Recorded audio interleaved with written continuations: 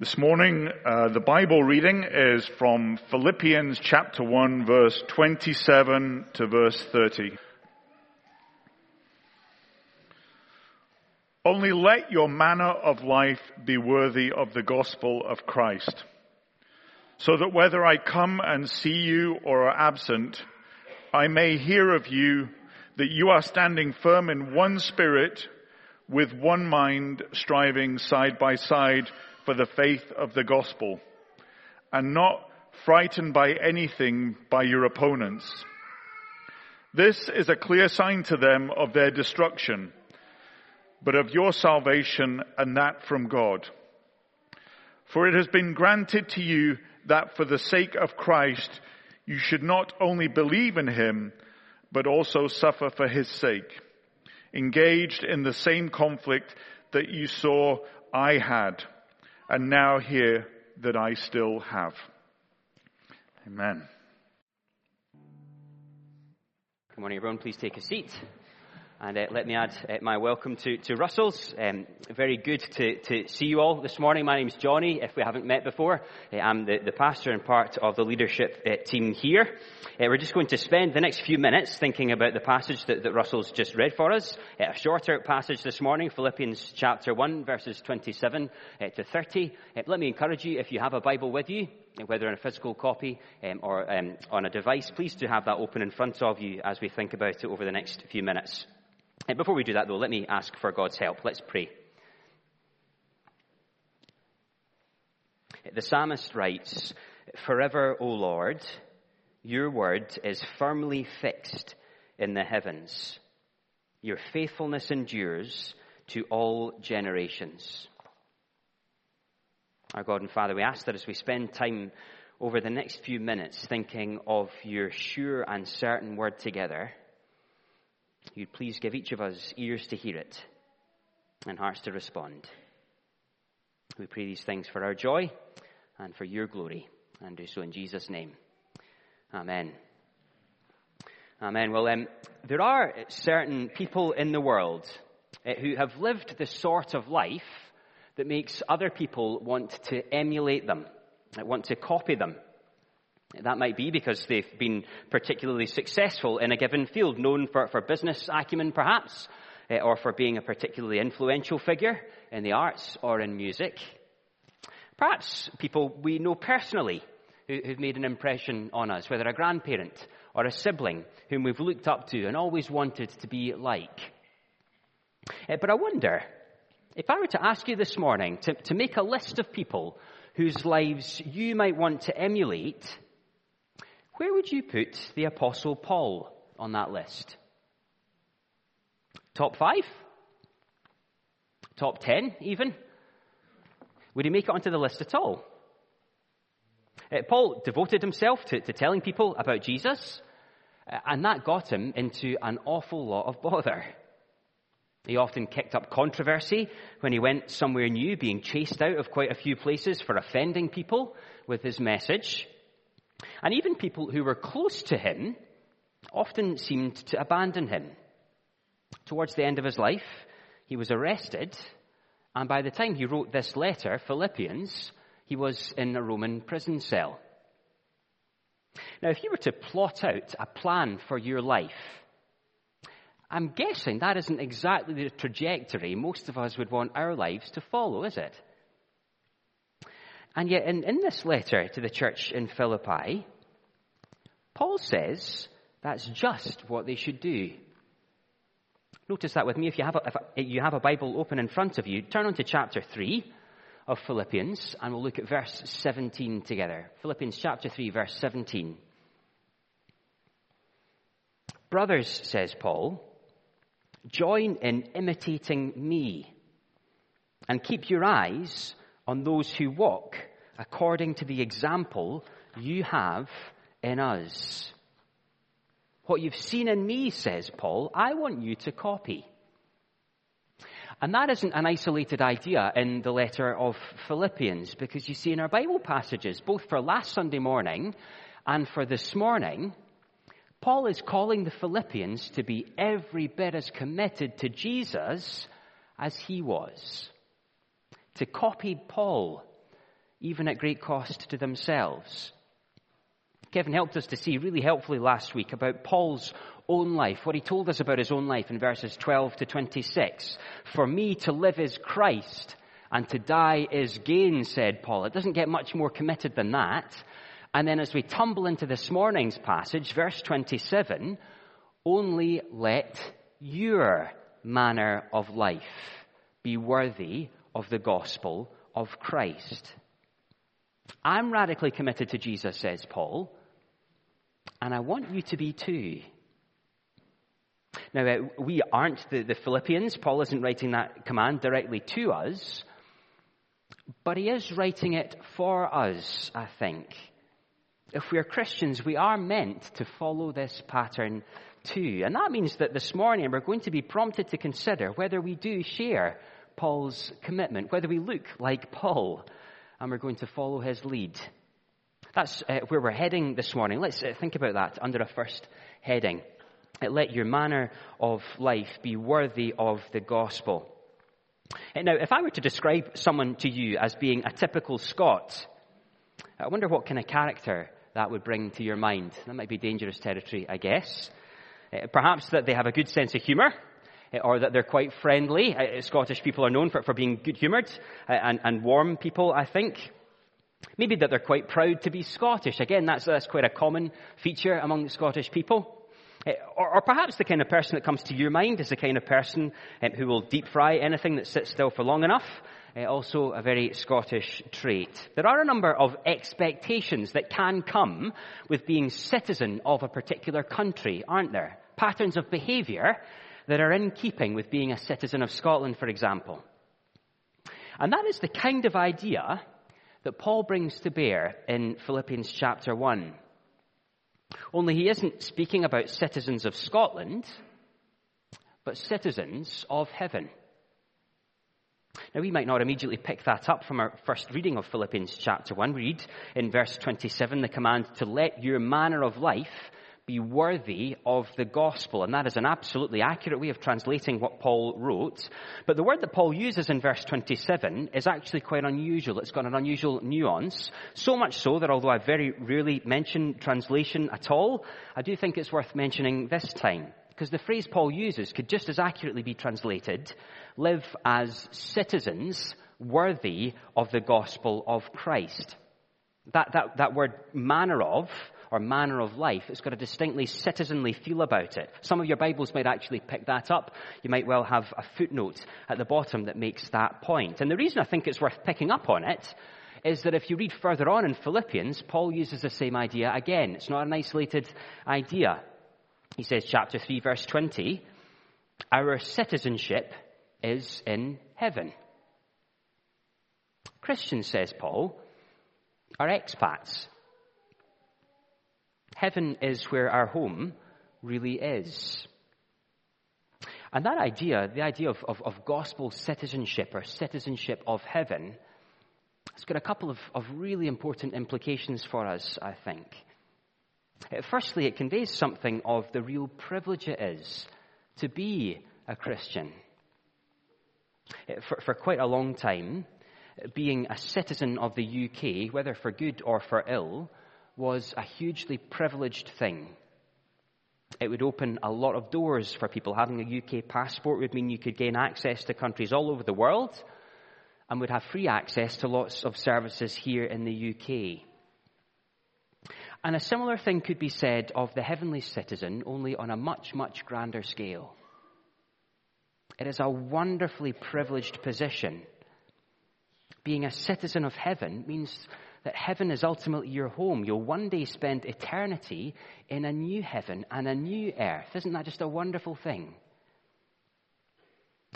But as well as being a great privilege, the second implication of heavenly citizenship is that it brings with it a new identity.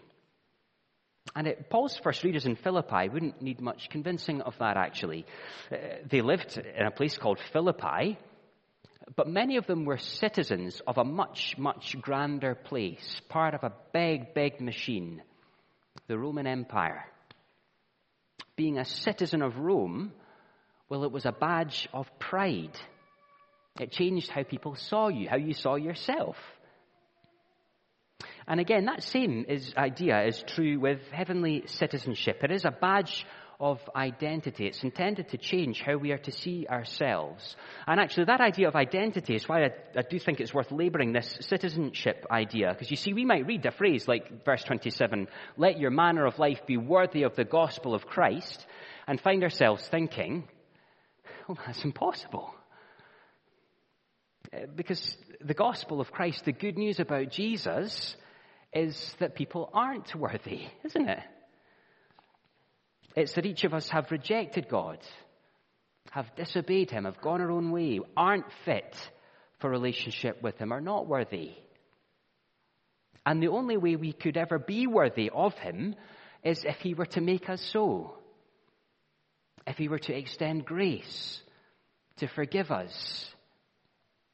So is Paul now saying that somehow you're to make yourself worthy of him by how you live?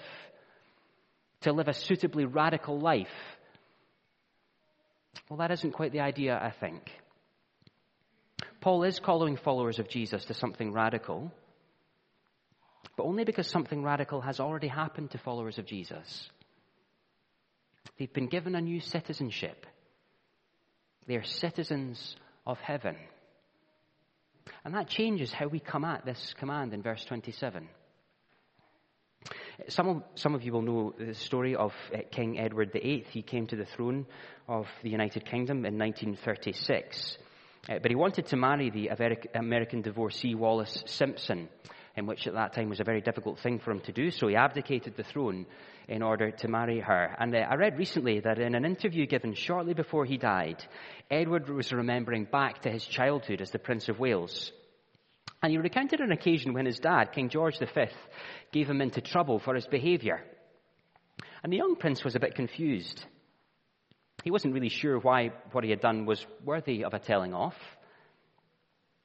"My dear boy," King George answered, "you must always remember who you are." See, in Philippians 1, Paul isn't calling the Philippians to prove that they're really worthy of the good news of Jesus. He isn't calling us this morning to prove that we're really up to it, that we measure up as Christians, if you're a Christian. Because the reality is that none of us are. The sense of what Paul is saying instead, I think, is, my dear Christians, you are citizens of heaven.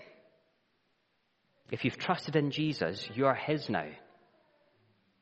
So you must always remember who you are. Live lives that reflect your citizenship. That's the big command, the imperative of Philippians 1. Remember who you are and let it shape how you live. Now that hopefully makes sense so far, but it does all beg the question, what's that actually going to look like? What does it look like to live as a citizen of the good news of Jesus? Well, that's our second point this morning. Let your manner of life be worthy of the gospel by striving side by side for the faith. Now, some of you will be aware that right now we are smack bang in the middle of a Rugby World Cup. If you're Scottish, you might be living in denial about that, given the result of our first game. We were given an absolute hiding by South Africa. We do seem not to do so well when things actually matter. But one thing we do pretty well, in Scottish rugby at least, is advertising. There was a campaign a few years ago, a campaign series actually, called Be Part of It. You might remember it. The advert had the Scottish actor Brian Cox speaking over the sound of Highland Cathedral being played on the pipes, and he was saying these words: "Those who here toil in the sweat of their faces are flesh of my flesh and bone of my bone." It was pretty rousing stuff. For my money, though, one of the most effective campaigns was actually really not that complicated. It ran for several years, and it was simply called As One. And it was a particularly powerful campaign because those two words, as one, they were often superimposed at the end of the advert over an image of a Scottish scrum, where all of the players were quite literally pulling together as one. And that's actually the title that I've given to this talk this morning. As one. Because that is just what Paul wants the Philippians to be and to do. Just notice that with me. Look again, if you have a Bible open, at verse 27. Standing firm in one spirit, with one mind, striving side by side for the faith of the gospel. Paul's using a dynamic image, not of a rugby scrum, perhaps, maybe more of a Roman shield wall. One of you might have seen an image of that before. Soldiers' shields interlocked, one next to the other, and the whole unit moving and working as one. And he's using that image to say, this is what it looks like to live as a gospel citizen.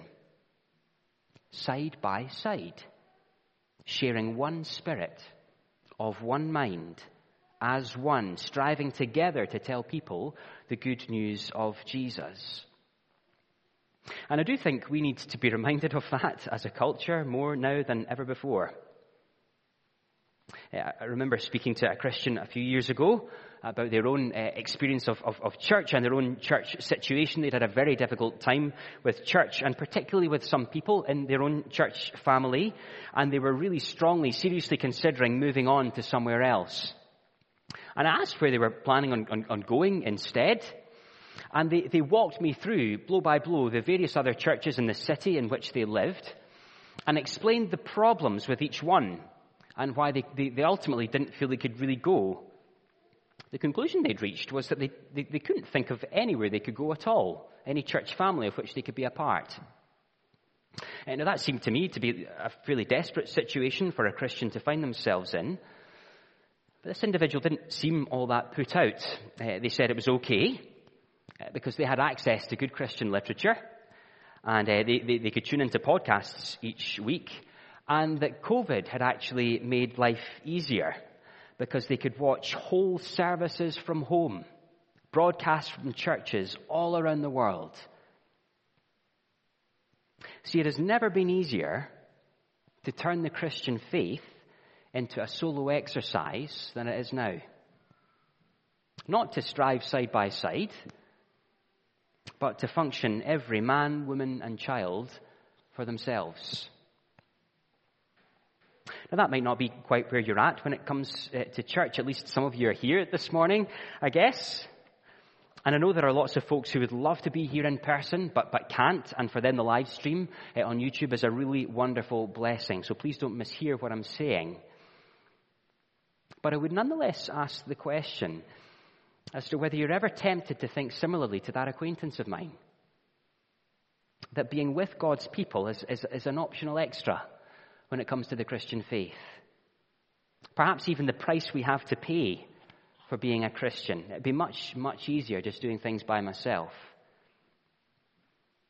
Well, it is worth being honest. Church can sometimes be difficult for quite a number of different reasons. And in fact, you might have recently arrived in this city for study or for work and still be unsure about whether you're going to commit to a local church for just that reason. But to the kind of you that says, I can do this by myself, Paul would say, I think, really? Living a life worthy of your citizenship, life as a gospel citizen, it means living that life with other citizens, with partners in the gospel, striving together, as Paul was, to hold out the good news of Jesus to a world who need to hear it. Side by side, as one. Now, if you still aren't quite convinced by that idea, there is a really good reason given for us in Philippians 1. There are all sorts of different reasons, but there's a particularly strong reason given for doing all of that as one, shoulder to shoulder, in Philippians chapter 1. And we'll see that under our final heading. Let your manner of life be worthy of the gospel, striving side by side for the faith, even when it's costly. Now, one common experience of the Christian church since its very beginning has been persecution. In the first 3 centuries of the church, for example, particularly from Emperors Nero to Diocletian, Roman persecutions of Christians were fierce. Through the 16th and 17th centuries, Bible-believing Christians were literally burned alive for refusing to renounce their faith in Jesus. But astonishingly, it's been the 20th and the 21st centuries that have seen the greatest increase in persecution of Christians. According to quite a number of estimates, more Christians have been killed for their faith in the last century than in every prior age combined. That is astonishing, isn't it? Astonishing because of the sheer numbers involved. But astonishingly, too, because that hasn't necessarily been our lived experience here in the West, has it? We've lived through a period of unique privilege for the Christian church in Scotland and in the UK over the past couple of hundred years, where the Christian faith has been embedded in mainstream culture. And yet, much of that embedding, well, it is starting to fray. Think of the uptick in employment tribunal hearings in recent years over the issue of religious discrimination, for example. Or the increased pressure on Christians in public life to explain the biblical worldview on gender or on the value of human life. Pressure that wasn't there 10 or 20 years ago. Or just think of what I guess is more common experience for lots of us now if we're Christians, the derision. The surprise sometimes that comes from friends or colleagues or family members when we're the token Christian in that group. See, Christians in the West and in Scotland in particular, I suspect, will more and more find ourselves reverting to type in the years to come. And by type, I don't just mean the type we see borne out through church history, but the type we see borne out by Paul and the Philippians. I've already mentioned this morning that Paul was in chains for telling people about Jesus as he wrote this letter, and he wasn't the only one in the firing line. Verse 29. For it has been granted to you that for the sake of Christ you should not only believe in him, but also suffer for his sake, engaged in the same conflict that you saw I had, and now hear that I still have. Now, it's quite surprising language, isn't it? Perhaps even quite troubling language. It has been granted to you, says Paul, that you should suffer for Jesus' sake. The idea there, in case we're in two minds, is that the opposition that they are facing, it isn't an accident. That in one sense, it's been given to them by God.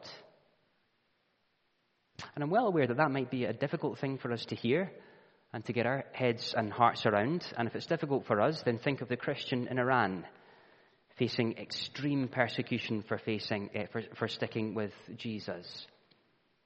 It's a shocking thing to be told that God has granted that to you, isn't it?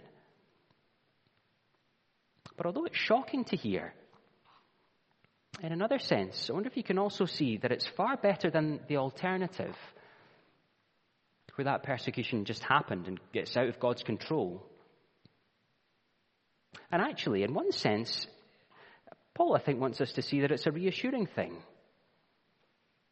That the difficulty you face from friends or colleagues for being a Christian, it hasn't got God by surprise. And in fact, facing difficulty for following him might even be part of his purpose. That he might even use that difficulty to bring other people to know him. Paul does say that, doesn't he? He said it in last week's passage that even his chains were giving him the opportunity to speak to Roman prison guards about Jesus. And he takes that same idea and applies it to the Philippians in this morning's passage. Verse 28. Not frightened in anything by your opponents. This is a clear sign to them of their destruction, but of your salvation, and that from God. Contending for the faith of the gospel will bring difficulty, but, says Paul, God might even use that difficulty to evidence to other people, to show to other people that you're standing with him, That ultimately you have a hope that extends far beyond someone taking your life in the here and now. The point does remain, though. Living lives that are worthy of the gospel as citizens of heaven, well, it will involve cost. Now, what does any of that mean for us? Because we do need to be real with ourselves. Our situation isn't anything like as serious as Paul's was. We aren't being sent to prison for telling people that Jesus is king yet, are we? At least not yet. And yet the degree of suffering doesn't actually seem to be Paul's point in Philippians 1. I wonder if you noticed that. The Philippians themselves aren't in prison for telling people about Jesus, at least as far as we're aware. And yet Paul can still say, verse 30, that they are engaged in the same conflict you saw that I had, presumably when Paul was in Philippi sometime before, and now here that I still have. And that means that although, well, I guess the Philippians' experiences might have seemed a million miles away from the experience of Paul, our experience might well seem a million miles away from the experience of Paul, and in many ways they are, of course, at least in degree. Well, they aren't in type. The call to live as gospel citizens, telling other people about Jesus, even when it's costly, that lands squarely on our laps this morning too. Think of the new Christian explaining to their mates that they're a Christian now. And they aren't going to do the kinds of things they used to do before. Well, you think you're better than us now, do you? You Christians are all the same. You're a bunch of judgmental hypocrites. Or the Christian who's alone in their family as being the only one who follows Jesus, and whose family, day by day, week by week, chip away with belittling comments about their faith in Jesus. Maybe laugh them off when they try and have a serious conversation about matters of eternity. Now, it might well look and feel much more subtle here for the time being than it was for Paul in a prison cell in the first century. But it is the same principle. And it is just worth us asking, I think, if you are a Christian, whether you've experienced that kind of hostility before at all. It's worth saying that not all pushback is necessarily an indicator that we're doing things right. As Christians, Christians can be hated simply for being obnoxious or entitled or a little bit annoying. But if you've never felt at least some friction for standing with Jesus, it might be worth asking yourself why that is. Do people know that you're a Christian? Do people in your office or your workplace know that you're different? That you've got a different set of priorities, different allegiances? It can be easy to think of ourselves as the exception, can't it? That through charm or warmth of personality, that we'll be the ones who manage to avoid stick. But you see, we're called to identify with Jesus if we're Christians, to strive to tell other people about him. And as we do, we will take flack.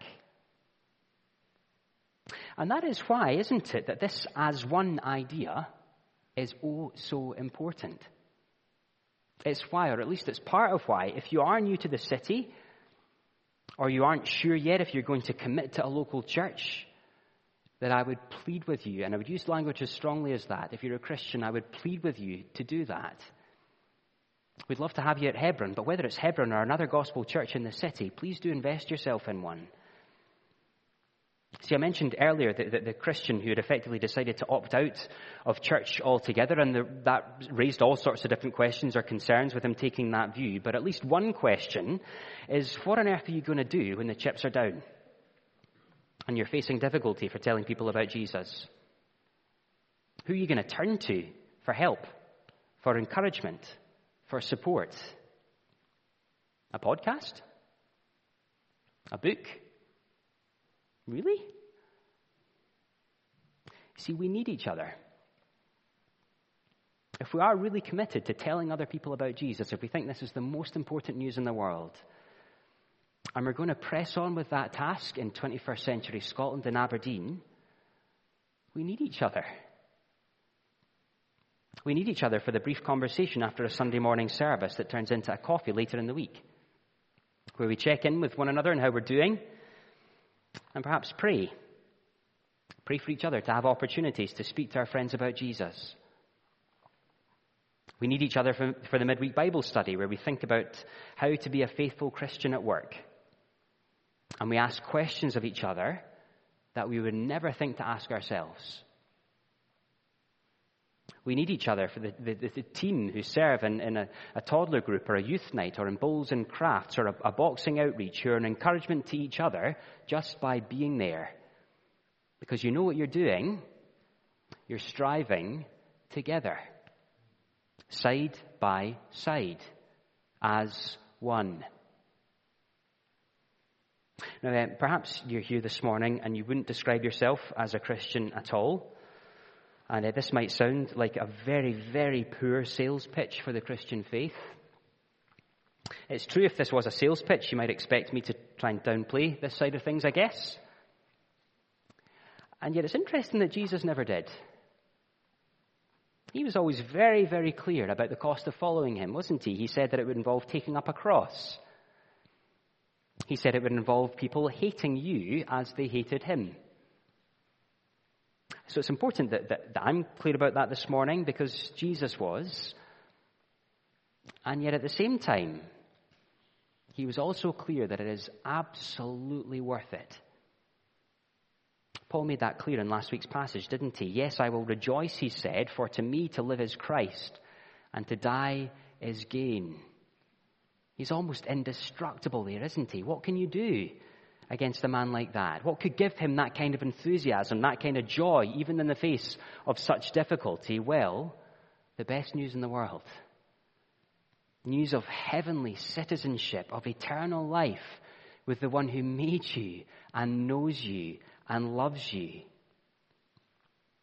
And whilst he calls us to follow him, whatever the cost, he isn't asking us to do anything that he hasn't already done. Because Jesus wasn't just subject to ridicule that we might face for speaking about him. Wasn't just imprisoned as Paul was, although that did happen too. No, he was tortured and humiliated and nailed to a cross by people who hated him. And he did all of that,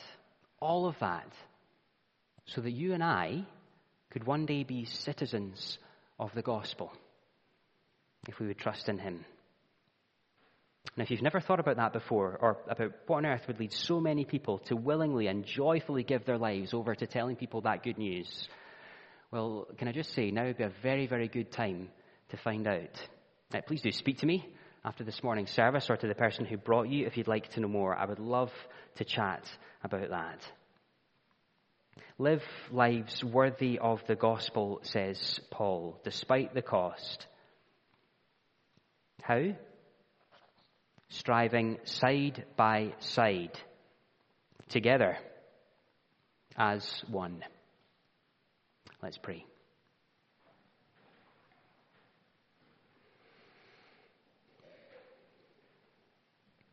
Our God and Father, we praise you and thank you for the good news of Jesus. That you would send your only Son to suffer ignominy and torture and death.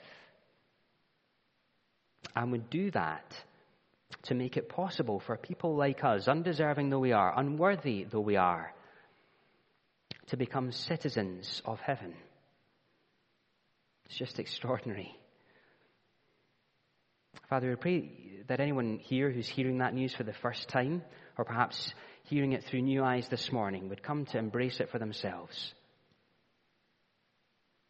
And we ask that for those of us who have embraced it, would you please help us to tell other people that good news, even though it may well be very costly to do so. Knowing that we don't do that by ourselves as lone rangers, but side by side, as partners in the gospel, as one. We ask all of this in the name of the right and just King, Jesus Christ, and for his sake. Amen.